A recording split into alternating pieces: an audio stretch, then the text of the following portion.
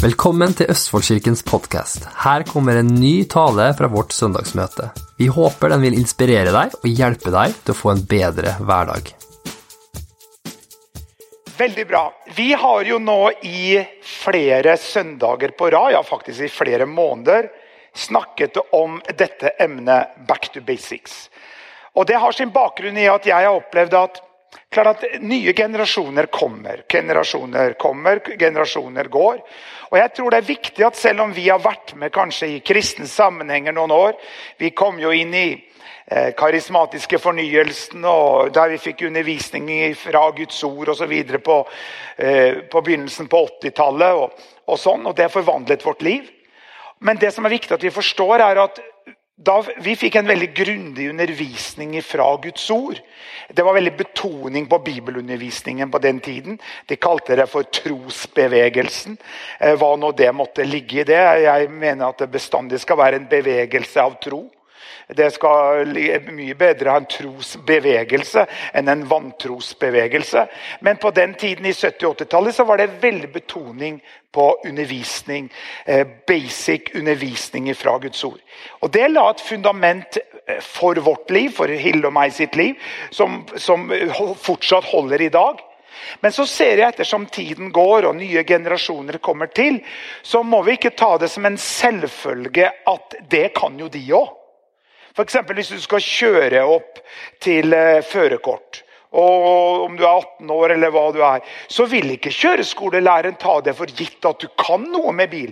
Jeg lover deg, liksom, de starter fra scratch og sier, her er hvor du setter inn nøkkelen, her er rattet, der er gasspedalen. Og klart at nå kan du ta en shortcut, og så kan du kjøre opp og bare få førerkort for automatgir. Det er helt greit, og da har du ikke så mye basic undervisning, men poenget med at de starter helt fra scratch.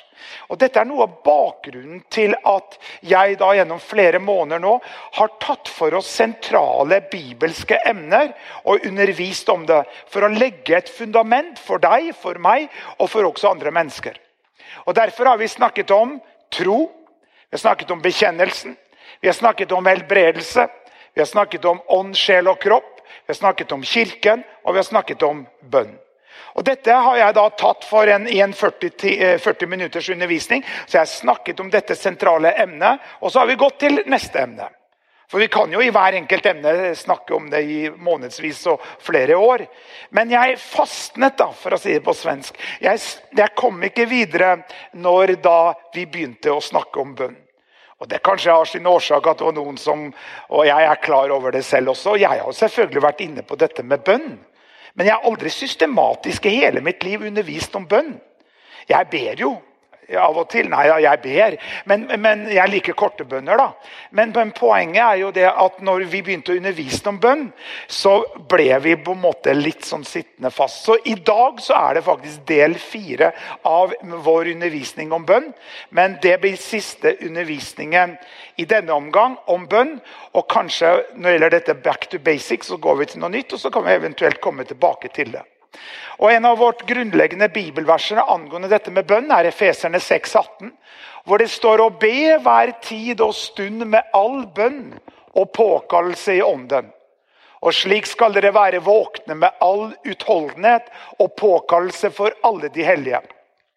Amplified Bible, som er mer en utfyllende forklaring av teksten, så står det oversatt til norsk å be i ånden til enhver tid, i alle anledninger, med alle slags bønner og begjær. Alle slags bønner. Og det viser jo at Bibelen snakker egentlig om forskjellige typer av bønner. Det er forskjellige former av bønn.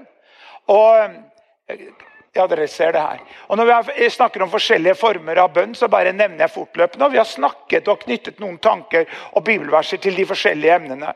Og det er bønn med forstanden, bønn i ånden, troendes bønn, overenskommelsesbønn, unisonbønn, overgivelsesbønn, lovprisning og tilbedelse, vente på Herrenbønn, forbønn og autoritetsbønn. Og vi har snakket om de første, vi har snakket om bønn med forstand, vi har snakket om bønn i ånden, vi har snakket om troendes bønn, vi har snakket om overenskommelsesbønn, vi har snakket om unisonbønn, vi har snakket om overgivelsesbønn, og så begynte jeg forrige gangen jeg underviste om dette emnet om lovprisning og tilbedelse. Så jeg fortsetter der jeg slapp og fortsetter med den undervisningen. Og så vil jeg oppmuntre deg til å gå inn på vår podcast, Østfoldkirkens podcast, og høre det akkurat når du vil. Du kan høre mens du kjører bil, mens du er ute og går tur med hunden, eller hva du gjør. Eller du kan også gå inn på web-tv, på Vimeo, på YouTube, eller på Østfoldkirkens webside, og også se de programmene som også hvor det er tatt opp på TV. Men vi hopper inn i dette teksten at vi snakker om bønn, om lovprisning og tilbedelse. I Apostelgjerningene 13:1 så står det, mens de tjente, eller på engelsk så står det, as they worshipped, altså mens de tilba Herren og fastet, sa den Hellige Ånd. Og her er det jo en situasjon hvor lederskapet i kirken, den første kirken på den tiden, hadde da kommet sammen, for de trengte visdom. Det var brytninger og angående lærespørsmål og brytningen mellom jødiske forskrifter og nytestamentlig lære. Så de virkelig lurte på hva skal vi gjøre for noe. Så lederskapet i kirken kom sammen. Og så står det at as they worship, mens de tjente, eller mens de tilba Herren og fastet. Så de hadde kommet for å søke Herren om visdom. Guds ord sier den som mangler visdom skal be, og den skal få. Så de hadde kommet sammen, og så hadde de forberedt seg, for de virkelig var liksom ønsket å høre fra Gud. Så de hadde da liksom tenkt, nå skal ikke vi spise, vi faster for å virkelig høre fra Gud. Og hvis du leser sammenhengen med det her, hvor det står mens de tjente, eller mens de tilba Herren og fastet, sa den Hellige Ånd. Så det er jo veldig hyggelig at den Hellige Ånd ikke bare gir deg gode følelser, men han sier noe. Og det tror jeg er litt viktigere for oss at vi hører den Hellige Ånd. At han sier noe enn at han bare gir oss gode følelser. Det er veldig fint å ha gode følelser og få gåsehud. Og vi liker å føle og feeling good liksom. Det er veldig bra. Men det stikker litt dypere og gir egentlig et større perspektiv når Gud taler til oss gjennom den Hellige Ånd. Og når du leser denne teksten så står det videre at de kom da fram for folket etter at Gud hadde talt til dem. Og Gud talte til dem etter at de hadde fastet, så det er ikke dumt å faste. For det er liksom mange ganger litt vanskelig å kanskje høre Gud etter å ha spist 5 Grandiosa pizza og drukket 5 liter cola, og så drømmer du noe greier. Da kan jeg nesten garantere at de drømmene, de vil ikke være av Gud. Det vil være sånne country western og det er drama og merkelige greier og drømmer, så ikke legg for mye i det. Det er pizzadrømmer som jeg kaller dem. Men poenget er at mens de søkte Gud, de tilba Gud, de fastet, så talte den Hellige Ånd. Så kom de ut framfor folket og så sa, vi og den Hellige Ånd har bestemt. Og så framsa de hva de hadde bestemt seg for sammen med den Hellige Ånd. Det er veldig bra uttalelse. Vi og den Hellige Ånd har bestemt. La meg bare skyte inn som en parentes her.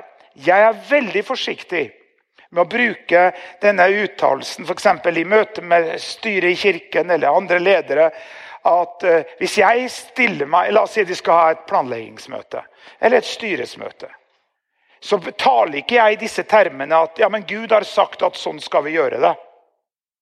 Poenget mitt er, hvis at Gud har sagt sånn skal dere gjøre det, så er jo det veldig bra. Men tenk om jeg tar feil, for det kan jeg jo gjøre.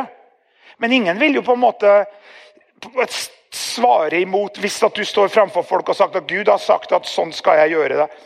Ja, da vil jo ikke styret i kirken våge å si noe på det, for jeg er jo veldig bardus, jeg liksom bruker veldig store ord at Gud har sagt sånn skal vi gjøre det. Det gjør ikke jeg. Så det er min lederskapsstil å være skyter inn det her.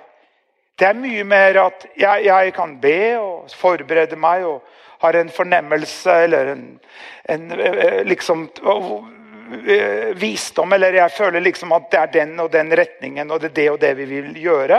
Men så fremsetter jeg jo det da til styret, eller jeg fremsetter det til de som er rundt meg, og som jeg tar med på råd. For en av mine styrker er at jeg ikke er redd for å spørre om råd. Og så spør jeg, hva syns dere, folkens? Før jeg helt tatt sier hva jeg syns. Og igjen, når jeg har vært 15 år i pastor, så har jeg aldri noen gang liksom trumpet gjennom min vilje. Og hvis ikke de som er i styret, eller de som er rundt meg, og som jeg søker råd hos. Hvis ikke de er enige, så sier jeg, ok, da ber vi litt mer over det. Vi bare lar det ligge, og så tar vi den fram litt senere og så videre. For da blir det på en måte en unison enighet og kan stå frem og sagt at vi og den Hellige Ånd har bestemt. Så den Hellige Ånd talte til dem, men også gruppa var da enige at dette gjør vi. Ser du det? Så dette at så sier Herren, ja, det er veldig bardust, da, for tenk om det er feil da. Jeg tror jo på dette å profetere og prate til mennesker, at så sier Herren. Men kanskje man kan også si, jeg fornemmer i mitt hjerte at Gud ønsker å si til deg, og så sier man det. Og så spør man, er det en sanksjon i ditt hjerte? Er det noe som makes sense, skjønner du? Fordi at allikevel, det som er viktig er jo hva som kommer ut av det. Ser du det? Så det har litt med den måten så man kommuniserer med og prater på og så videre. For ellers så setter jo jeg meg selv veldig i en pidestall hvis jeg hele tiden snakker om, ja, men Gud har sagt sånn skal vi gjøre. Ja. Hvis Gud har sagt at sånn skal vi gjøre det, ville du sagt imot det da? Men tenk om man tar feil. Men her da, når de sto fremfor folket, så sa de vi en Hellige Ånd har bestemt. Men det kom ut etter en tid av å tilbe Gud. Og det er min poeng her. Det her var bare en liten parentes som ikke egentlig hadde tenkt å si. Jeg bare nevner det. Men hvis vi snakker om dette med lovprisning og tilbedelse, det er vanskelig å bli ferdig med alt jeg skal si i dag, men kanskje det blir en del 5 og 6, men jeg har fått veldig mye positiv tilbakemelding på dette med bønn. Altså hvorfor skal jeg gå til noe annet når jeg får så mye tilbakemelding? Så plutselig er vi i del 9 og så videre, men vi får kalle noe annet da. For det blir så kjedelig å høre del 9 om bønn. Ja, vi får kalle det liksom hvordan bli rik og lykkelig, liksom, eller et eller annet. Og så snakker vi jo fortsatt om bønn, fordi at har du et bra bønneliv, så blir du rik og lykkelig. Nei da, men du skjønner hva jeg mener. Ok, godt en tekst til. Apostlene 16, 25, 26 så står det. Men ved midnatt var Paulus og Silas i bønn, og sang lovsanger til Gud. Og fangene hørte på dem. Plutselig kom det et stort jordskjelv, slik at fengselets grunnvoll ristet. Og straks ble alle dørene åpnet, og alle fangenes lenker ble løst. Dette har jeg hørt mange ganger, det har sikkert du også hørt, så fantastiske prekener om dette. At liksom at de begynte å synge lovsanger, ikke sant? Og så tar evangelisten og legger på, og så begynte englene å trampe takten, ikke sant? Og englene var med på lovsangen, og på grunn av de trampet takten, så begynte jorden å riste, og så ble da lenkene, og de ble satt i frihet på grunn av at de priste Herren. Og så, det er mye man kan si rundt dette, men la meg si det sånn at situasjonen og omstendighetene var ikke særlig mye å skryte om. De var lenket i den nederste fangehul. De visste ikke om de også kom til å måtte lide martyrdøden. De visste ikke sin framtid. De visste ikke om de ville overleve morgendagen. Det var sikkert kaldt, det var lite med mat, de hadde smerte og så videre. Men likevel så begynner de å prise Gud. Og så er det jo fantastisk det som skjer da, at det kommer et jordskjelv. Og klart det var jo Gud som gjorde dette, og slik at fengselets grunnvoller ristet, og dørene ble åpne, og alle fangenes lenker ble løst. Og de kunne jo da stikket av, men de gjorde ikke, de satt der. Så når fangevaktene kom inn, så vi sitter her vi. Men det var resultatet av at de priste Gud. Og la meg si det sånn, klart at på en vanlig gudstjeneste, nå sitter du her, og du som ser på det her programmet, eller hører på podcasten, så i en vanlig gudstjeneste, i Østfoldkirken, vi har cirka maks 90 minutters gudstjenester. Vi har liksom vår ramme og hvordan vi gjør ting. Vi tror at Gud beveger seg innenfor den rammen som vi har. Men vi har cirka 20 minutters lovsang. Fantastisk lovsang, også i dag. De bruker tid, de møtes på torsdager og øver flere timer, og Andreas og Hilde og Alex og hele teamet, de bruker tid og finner nye sanger og jobber med det. Og så har vi cirka til å begynne med i en gudstjeneste 20 minutter med lovsang. Ja, hvorfor har vi det?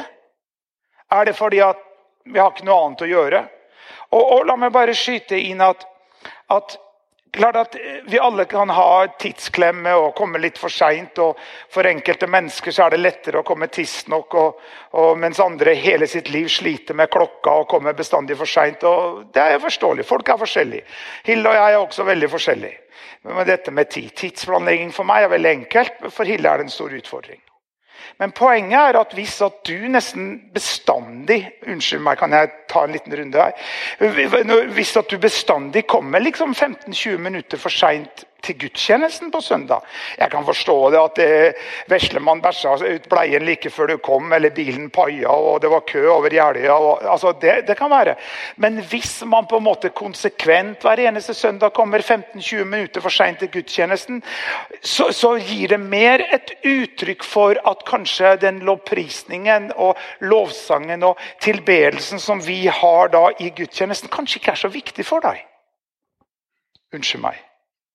For eksempel hvis du skal i audiens til kongen, og så vet du at klokken 11 på onsdag så skal du i audiens hos kong Harald. Vil du komme for sent til det møtet? Nei, om du så skal sove på slottstrappa, så kommer du ikke til å komme for sent til møtet, for det viktig for deg. Og mitt poeng det at vi må være litt, og jeg driver og hører Brian Houstons leadership podcast, og da legger han ut faktisk stabsmøtet sine.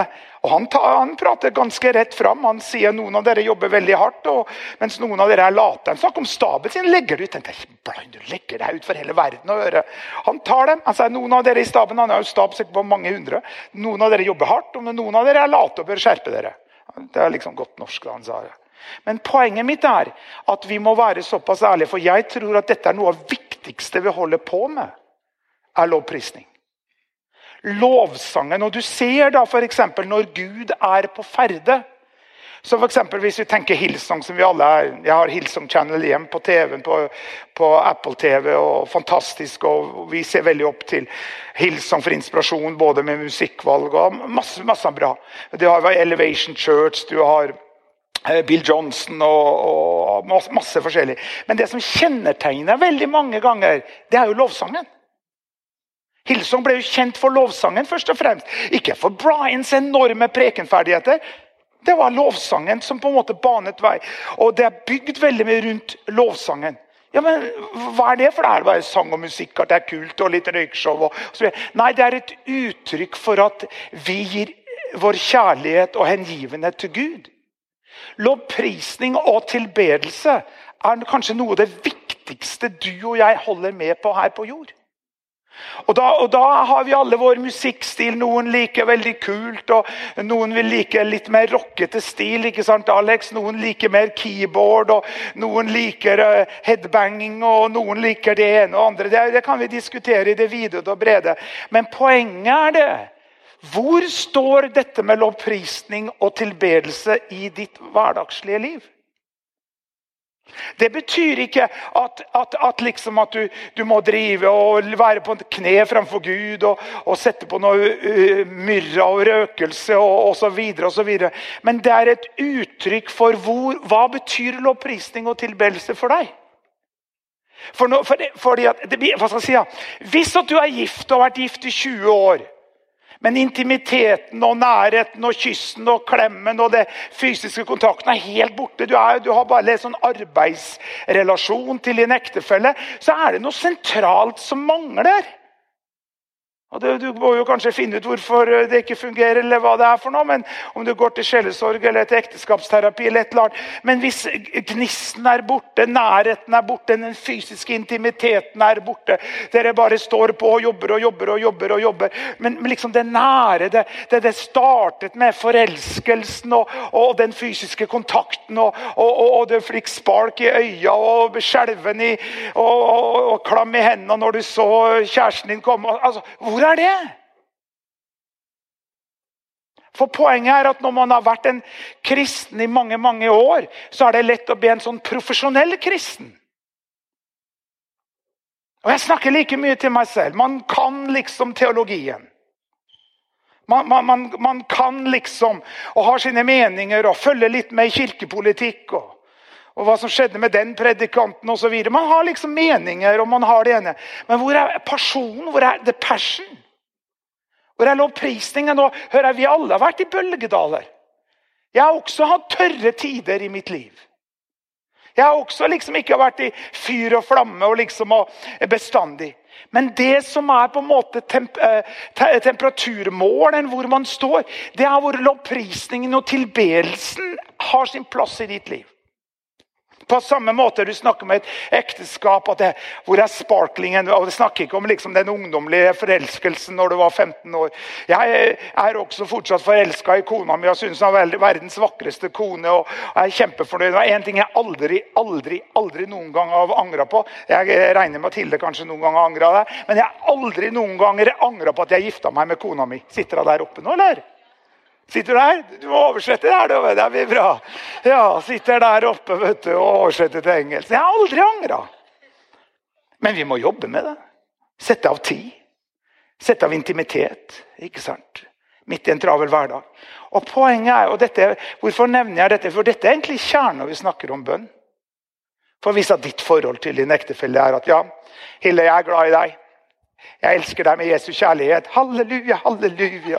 Ja, liksom det kan bli veldig mekanisk, ikke sant? Og man kjenner ikke, det ikke noe gnist. Det ikke liksom på en måte en hjerte-til-hjerte-kontakt. Når vi snakker om bønn, det jo kommunikasjon med Gud. Det kan også bli veldig mekanisk. Nå har jeg litt sånn mekanisk beskrevet av hva de forskjellige tingene når det gjelder bønn. Men this is the heartbeat of prayer.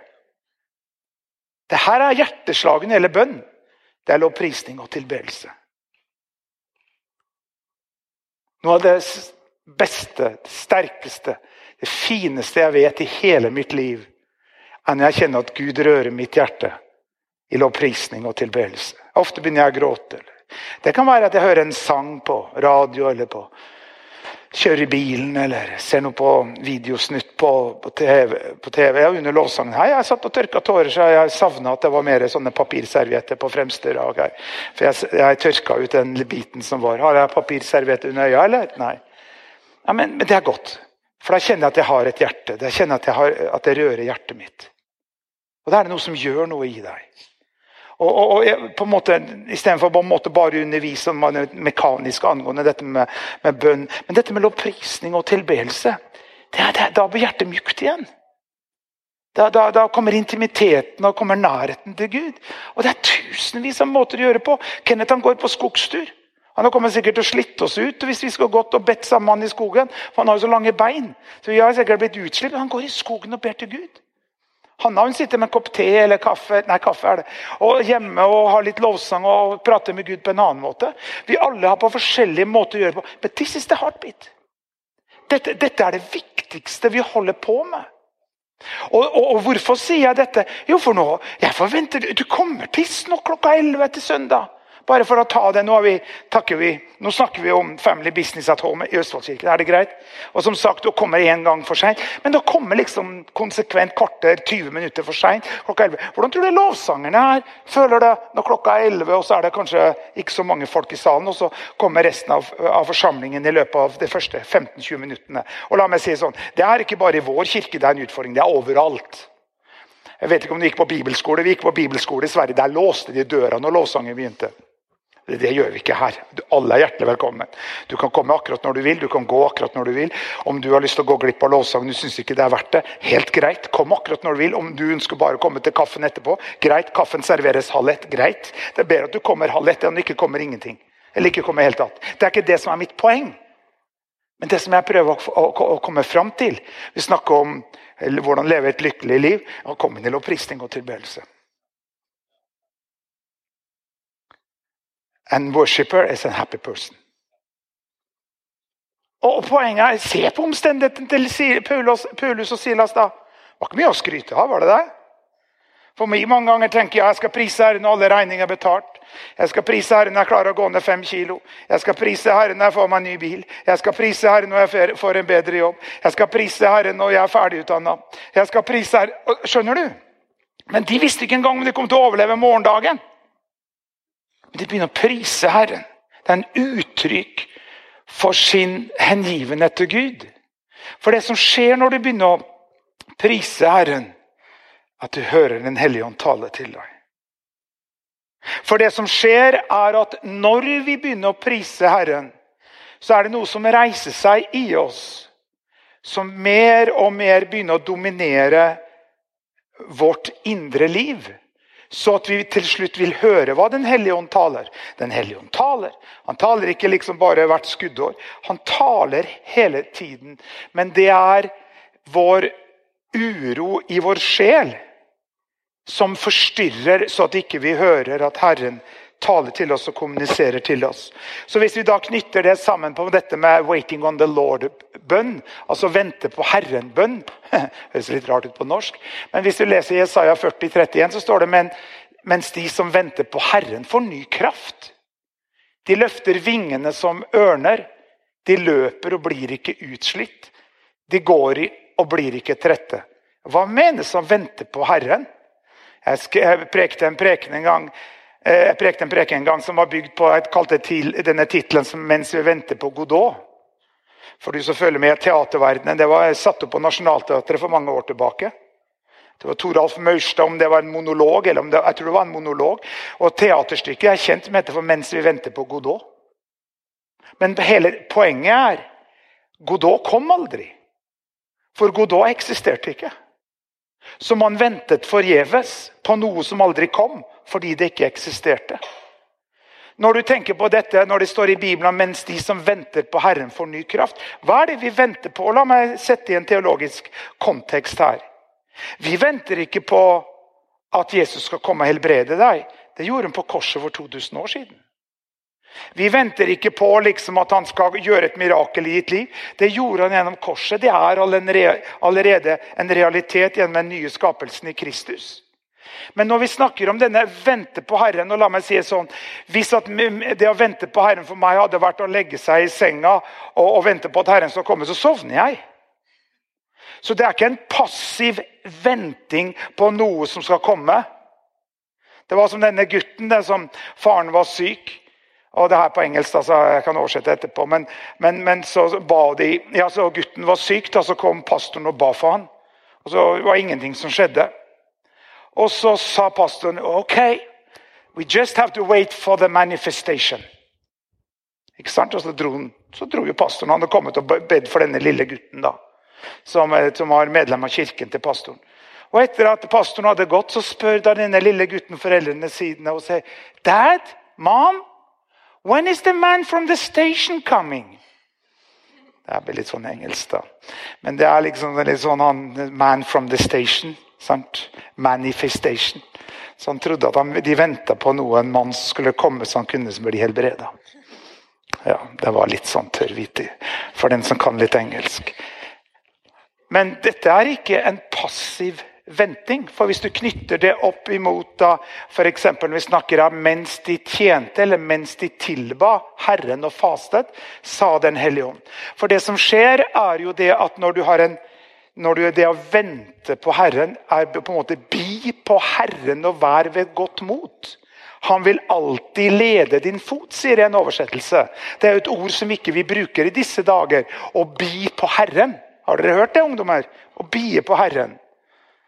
Ida jo utdannet lærer, selvfølgelig hun kan det, men poenget at bi på Herren dette en forventning. Du tilber Gud.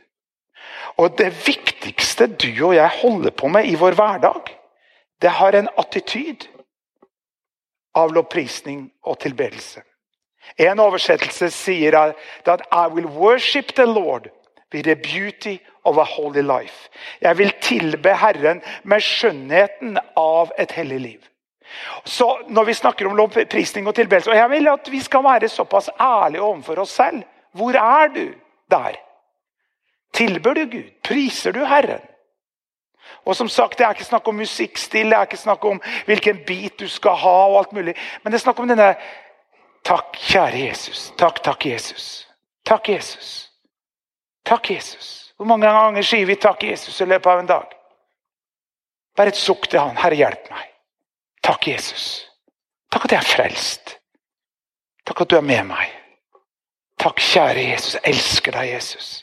Takk lang tid å si det. Men han ser til hjertet, og når vi da på en måte hele tiden bruker denne på en aktiv måte om lovprisning og tilbedelse, så vil ny styrke komme. For de som venter på Herren. Så du kan si at denne modusen av vente på Herren er en modus av lovprisning og tilbedelse. Så gjennom at de fleste kirker på jord, det jeg tror nesten alle kirker, har en stor del av gudstjenesten er lovsang. For eksempel, vi er jo inne i konseptet av cirka 90 minutters møter, 20 minutter lovsang, cirka 40 minutters preken, der er allerede på en time, og så er det litt forskjellige andre ting. Det er jo fordi at det forbereder hjertene våre. Men det er først og fremst ikke som et programfyll, men det er fordi at det er et uttrykk for vår kjærlighet til Jesus. Og det ser du overalt hvor menigheter vokser over hele jorden, så er lovsangen, lovprisningen, dynamikken i et folk som tilber Herren, uansett hvilken stil det er. Noen som Asher reiser over hele verden og selger lynanlegg til disse svære menighetene. Det er trøkk, de vil ha bra lyd og så videre. Men det som er hele greia dreier seg om, det er et folk som tilber Gud. Ja. Og det skjemmes vi ikke over. Så da på en måte lovprisning og tilbedelse, dette vente på Herrenbønn, er på en måte griper inn i hverandre. Så la meg si sånn at du lurer på noe, og du tenker, hva skal jeg gjøre for noe? Og tenker, Gud, hva skal jeg gjøre for noe? Og så begynner du å tilbe Gud. Du kan sette av flere dager og si at de neste dagene skal ikke jeg drive og sukke til Herren og fortelle det, og spørre han om visdom for det som jeg har bedt om visdom det samme nå, hver dag i flere måneder. Bare begynn å tilbe ham. Sett på lovsang, her har vi jo lovsang og tilbedelse. Finn din stil når jeg er hjemme og ber. Så jeg bruker ofte å gå litt omkring når jeg ber. Så bruker jeg å ha lavt i bakgrunnen instrumental lovsang. Så ikke jeg blir fokusert på teksten. Så jeg har instrumental lovsang i bakgrunnen mens jeg ber, og så går jeg litt omkring. Og så vil det min måte å be på. Hilde, hun sitter på et søverskinn framfor peisen med tent duftlys midt på dagen. Og hun leser, hun har sin måte å gjøre på, og så videre. Men skjønner du? Men du har connect med Gud. Du kjenner at, Gud, og fordi at det er det som også gir da trygghet, og denne erfaringen, du kjenner at Gud rører ved hjertet ditt, så uansett hva folk synes, mener og tenker og så videre, så har du fått en trygghet i din personlige relasjon til Gud, ut som er bygd på din relasjon til Herren gjennom lovprisning og tilbedelse. Henger du med?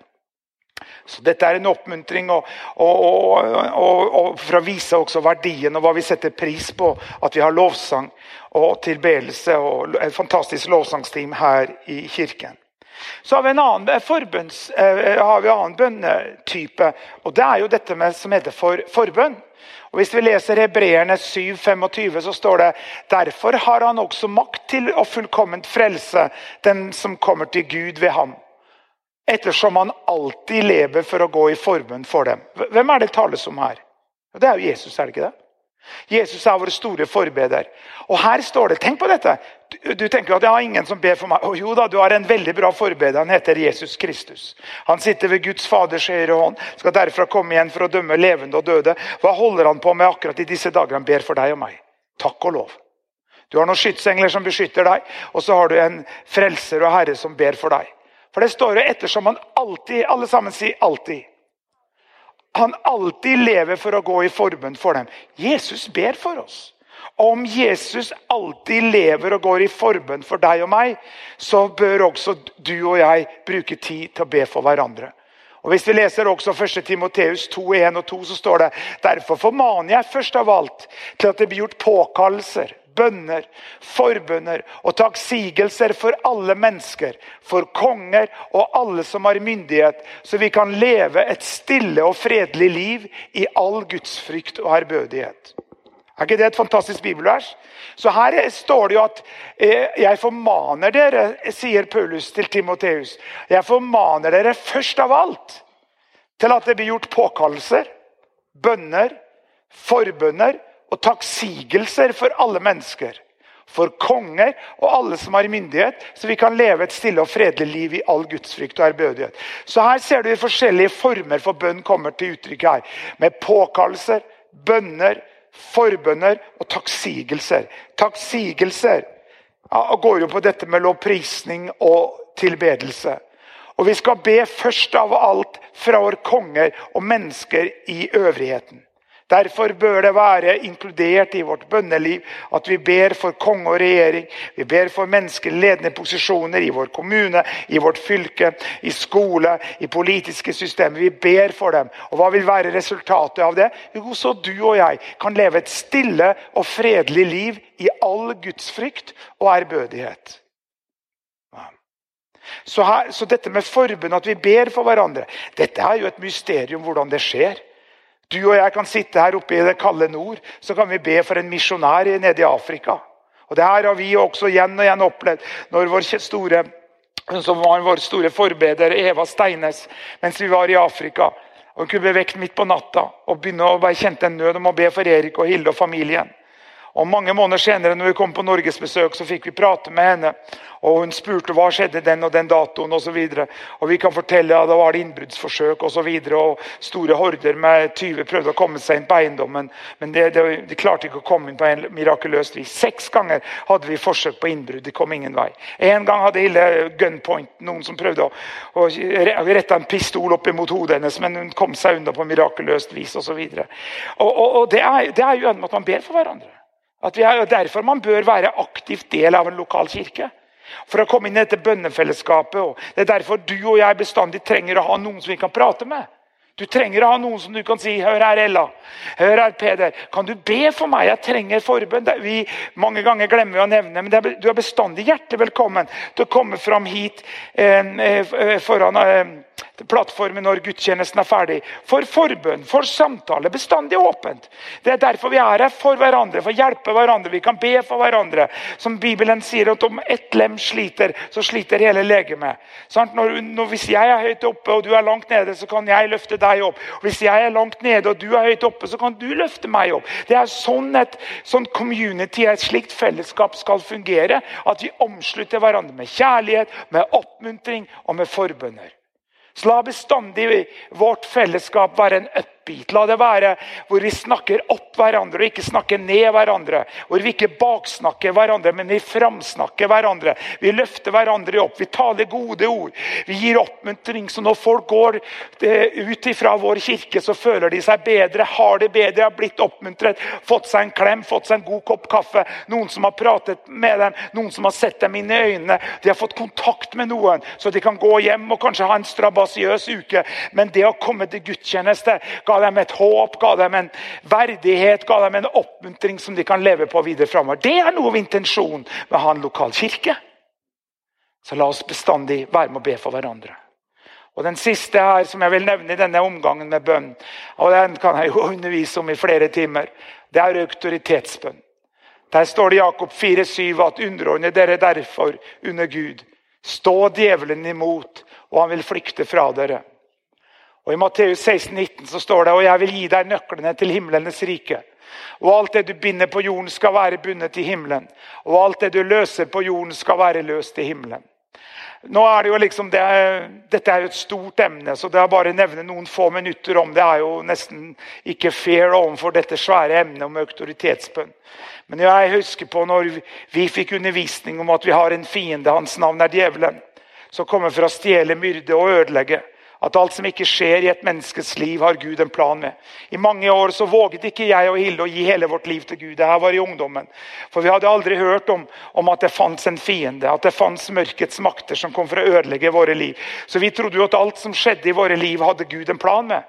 Det er jo skjebnetro. Det er jo det mange religioner underviser at Gud står bak alt.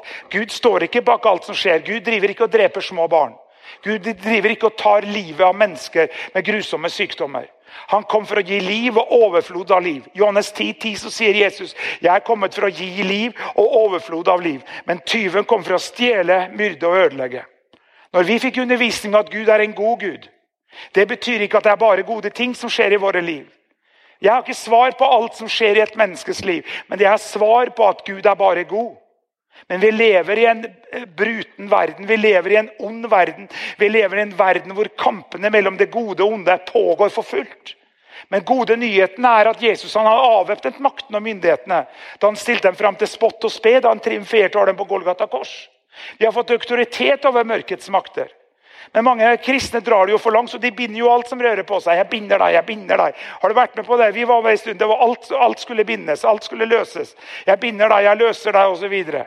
Du kan ikke drive og binde et menneskets vilje, du kan ikke drive og binde, skjønner du? Ja. Men når det står ansikt til ansikt mørkets makt, og du bare vet dette er en demonisk kraft som prøver å komme imot meg, eller komme imot ditt liv, så kan du si, jeg binder deg, Satan. Jeg tar autoritet av disse tankene, kaster det ned, kommer imot disse selvmordstankene, depresjonen, frykten, håpløsheten. Jeg binder deg i Jesu navn. Jeg tenker på det som godt det er, som tjener til å bygge opp. Og når du kjenner det, og det liksom, du har prøvd alt og så videre, så kanskje du skal bare før det første og underordne deg under Gud. Si, Gud, jeg underordner meg under deg. Kjære Gud, når jeg har prøvd alt, det funker ikke. Jeg har det ikke noe bra. Men jeg bare overgir meg til deg. Kjære Jesus, hjelp meg. Så kjenner du at noe er det som reiser seg i deg. Autoriteten i navnet Jesus. Og så sier du bare i Jesu navn, så binder jeg enhver mørkets makt. Som prøver å komme mot meg, mot barna mine, mot økonomien min, eller uansett hva det er, så er Jesu Kristi navn. Jeg binder deg og befaler deg, forsvinn langt bort fra mitt liv, i Jesu Kristi navn. Amen. Og da er det ikke basert på om du føler at det ble noe som skjedde, og hørte halleluja-koret sang i bakgrunnen, men det er basert på autoriteten i navnet Jesus. Og fra det øyeblikk så inntar du en posisjon av tro og av autoritet, hvor du står han imot. Du inntar en stilling, det blir som disse bokserne før de liksom går i ringen, så står de der liksom og ser hverandre i øynene. Har du sett det? Du har ikke sett Rocky-filmen, eller du har sett en boksematch. Ser jo boksing, vel? Og da står de her og så ser de hverandre i øynene, og det de prøver å gjøre er å prøve å psyke ut hverandre for å se at er det noe frykt i øynene. Og da liksom på disse rockefilmene så hører du den filmen The Eye of the Tiger, ikke sant? Fordi at mørkets makt vil kunne se at du vet at han er beseiret. Han vil se det på blikket ditt. Han vil se det på attityden din. Han vil se det på holdningen din. Han vil se det på ordene dine. At når du stiller deg opp og sier, that's enough. So far and no longer. Jeg står deg mot Satan. Jeg står imot enhver ødeleggende kraft i mitt liv. Og jeg inntar en posisjon av tro, og befaler jeg ikke langt bort fra meg. Uansett av følelser og tanker som kommer, så inntar du en posisjon av tro basert på Guds ord. Basert på Guds ord og tro på ordet og det du har sagt. Så kan det være andre aspekter som ikke har noe med demoniske krefter å gjøre. Det trenger ikke være en demonisk kraft som gjør at du ikke sover om natta. Det trenger ikke være en demonisk kraft fordi du har vondt i magen og så videre. Det kan være en medisinsk årsak at du har drukket 50 kopper kaffe og så videre. Altså, skjønner du? Men jeg snakker om når du kjenner det, så må vi aldri glemme denne dimensjonen. Det forvandlet vårt liv. For da kunne vi gi hele livet vårt til Gud. Så kan bare låse når det kommer frem. Så da kunne vi hele livet vårt til Gud. Fordi at, wow, vi kan jo stole på Gud. Han er ikke ute til å ødelegge livet vårt. Han kom for å gi oss liv og overflod av liv. Og så kunne vi ta imot det som var fra Gud. Så kunne vi stå imot det som ikke var av Gud. Dette har vi sett igjen og igjen også når vi er i Afrika. Mennesker kan jo være demonbesatt, men mange ganger så er det en kompleks ting, hvor både psykologi og sjeliske ting og så videre, men det finnes krefter hvor som er helt demonisk besettelse. Jesus gjorde det, han drev ut demoner. Mens noen tar det for langt at det er demoner. Og noen som ser demoner bak hver en busk. Det er det jo selvfølgelig ikke. Men det finner balansen, og det har igjen være ledet av Gud. Og deale med hva det er for noe. Så at du kan leve et lykkelig, seirende kristenliv. At hver dag så blir ditt liv bare bedre og bedre. Avslutter med det her, hvor det som moder Teresa sa, at prayer is the breath of life to our soul. Holiness is impossible without it. Nå er jeg bare det får være siste delen av dette med bønn. Og det som jeg håper gjennom den undervisningen, at det har trigget deg og inspirert deg til å begynne å utvikle et bønneliv til Gud, hvor du og Jesus, du og den hellige ånd, du og Gud Fader i himmelen, prater sammen, kommuniserer med han. Men essensen av også det som jeg ønsket også å si i dag er, la lovprisningen få sin rettmessige plass i livet ditt igjen. Omgi deg med lovprisning, tilbedelse, få en takknemlighet i ditt hjerte. Jeg kan være sur og gretten. Hilde positiv og glad liksom hele tiden. Men poenget det at når du da begynner å si takk Jesus, når du begynner å prate med Herren, når du begynner å bare gi et uttrykk for takknemlighet til Gud, ditt liv blir totalt forvandlet. Lovprisningen, når den blir en viktig del av ditt liv, forvandler ditt liv. Det den beste terapi. Det den beste forvandling for din mentale helse. Du får en forandring i ditt ansiktsuttrykk. Du får en forandring i dine følelser. Det bare vitenskapelig bevist at en takknemlig sjel har det bedre. Så praktiser, som Kenneth Hagin sa. Når jeg begynte først, det min siste avslutning. Når Kenneth Hagin sa det at det begynner med i min tjeneste, så kunne jeg bruke rundt 40 minutter og virkelig komme inn og få oppleve Guds nærvær. Men gjennom at jeg praktiserte Guds nærvær, sa han, så tok det bare noen minutter, så var jeg der. Begynn hjemme, i bilen, når du er ute og går, praktiser Guds nærvær. Begynn å tilbe ham, pris ham, bruk de hjelpemidlene som gjennom lovsang og musikk, at du kjenner at Gud rører med ditt hjerte, og ditt liv kan bli totalt forvandlet. Amen. Om du her eller hører min røst og ser på dette programmet, ikke kjenner Jesus. Jesus den eneste veien til Gud. Si ja til Jesus for å be den enkle bønnen og si, kjære Jesus, kom inn i mitt hjerte. Jeg tar imot deg nå, som min personlige frelser og Herre. Takk skal du ha, Jesus. Jeg nå en kristen. Amen. La oss alle reise oss. Så langt har du vært med meg, fortsatt vil du være nær. Aldri går du fra min side, du vil alltid være nær. For så langt har du vært med. Fortsatt vil du være nær. Aldri går du fra min side. Du vil alltid være nær. Takk, Jesus. Takk, Jesus. Takk, Jesus. La meg få lov til å be for deg. Fader Gud, jeg ber for hver eneste en som her i dag, Herre. Som hører min røst, Herre. Kom, Hellige Ånd. Kom, Hellige Ånd. Du som aldri svikter oss. Vil aldri forlate oss. Takk at du har sagt i ditt ord, Fader Gud i himmelen, at du vil alltid være nær oss. Kom, Hellige Ånd. Bare hjelp oss, Herre. Takk at du lytter til dagens podcast. Hvis du trenger forbønn eller ønsker å kontakte oss, send oss gjerne en mail til post@østfoldkirken.no. For å støtte oss, eller for å finne ut mer om vår kirke, besøk oss på vår nettside østfoldkirken.no.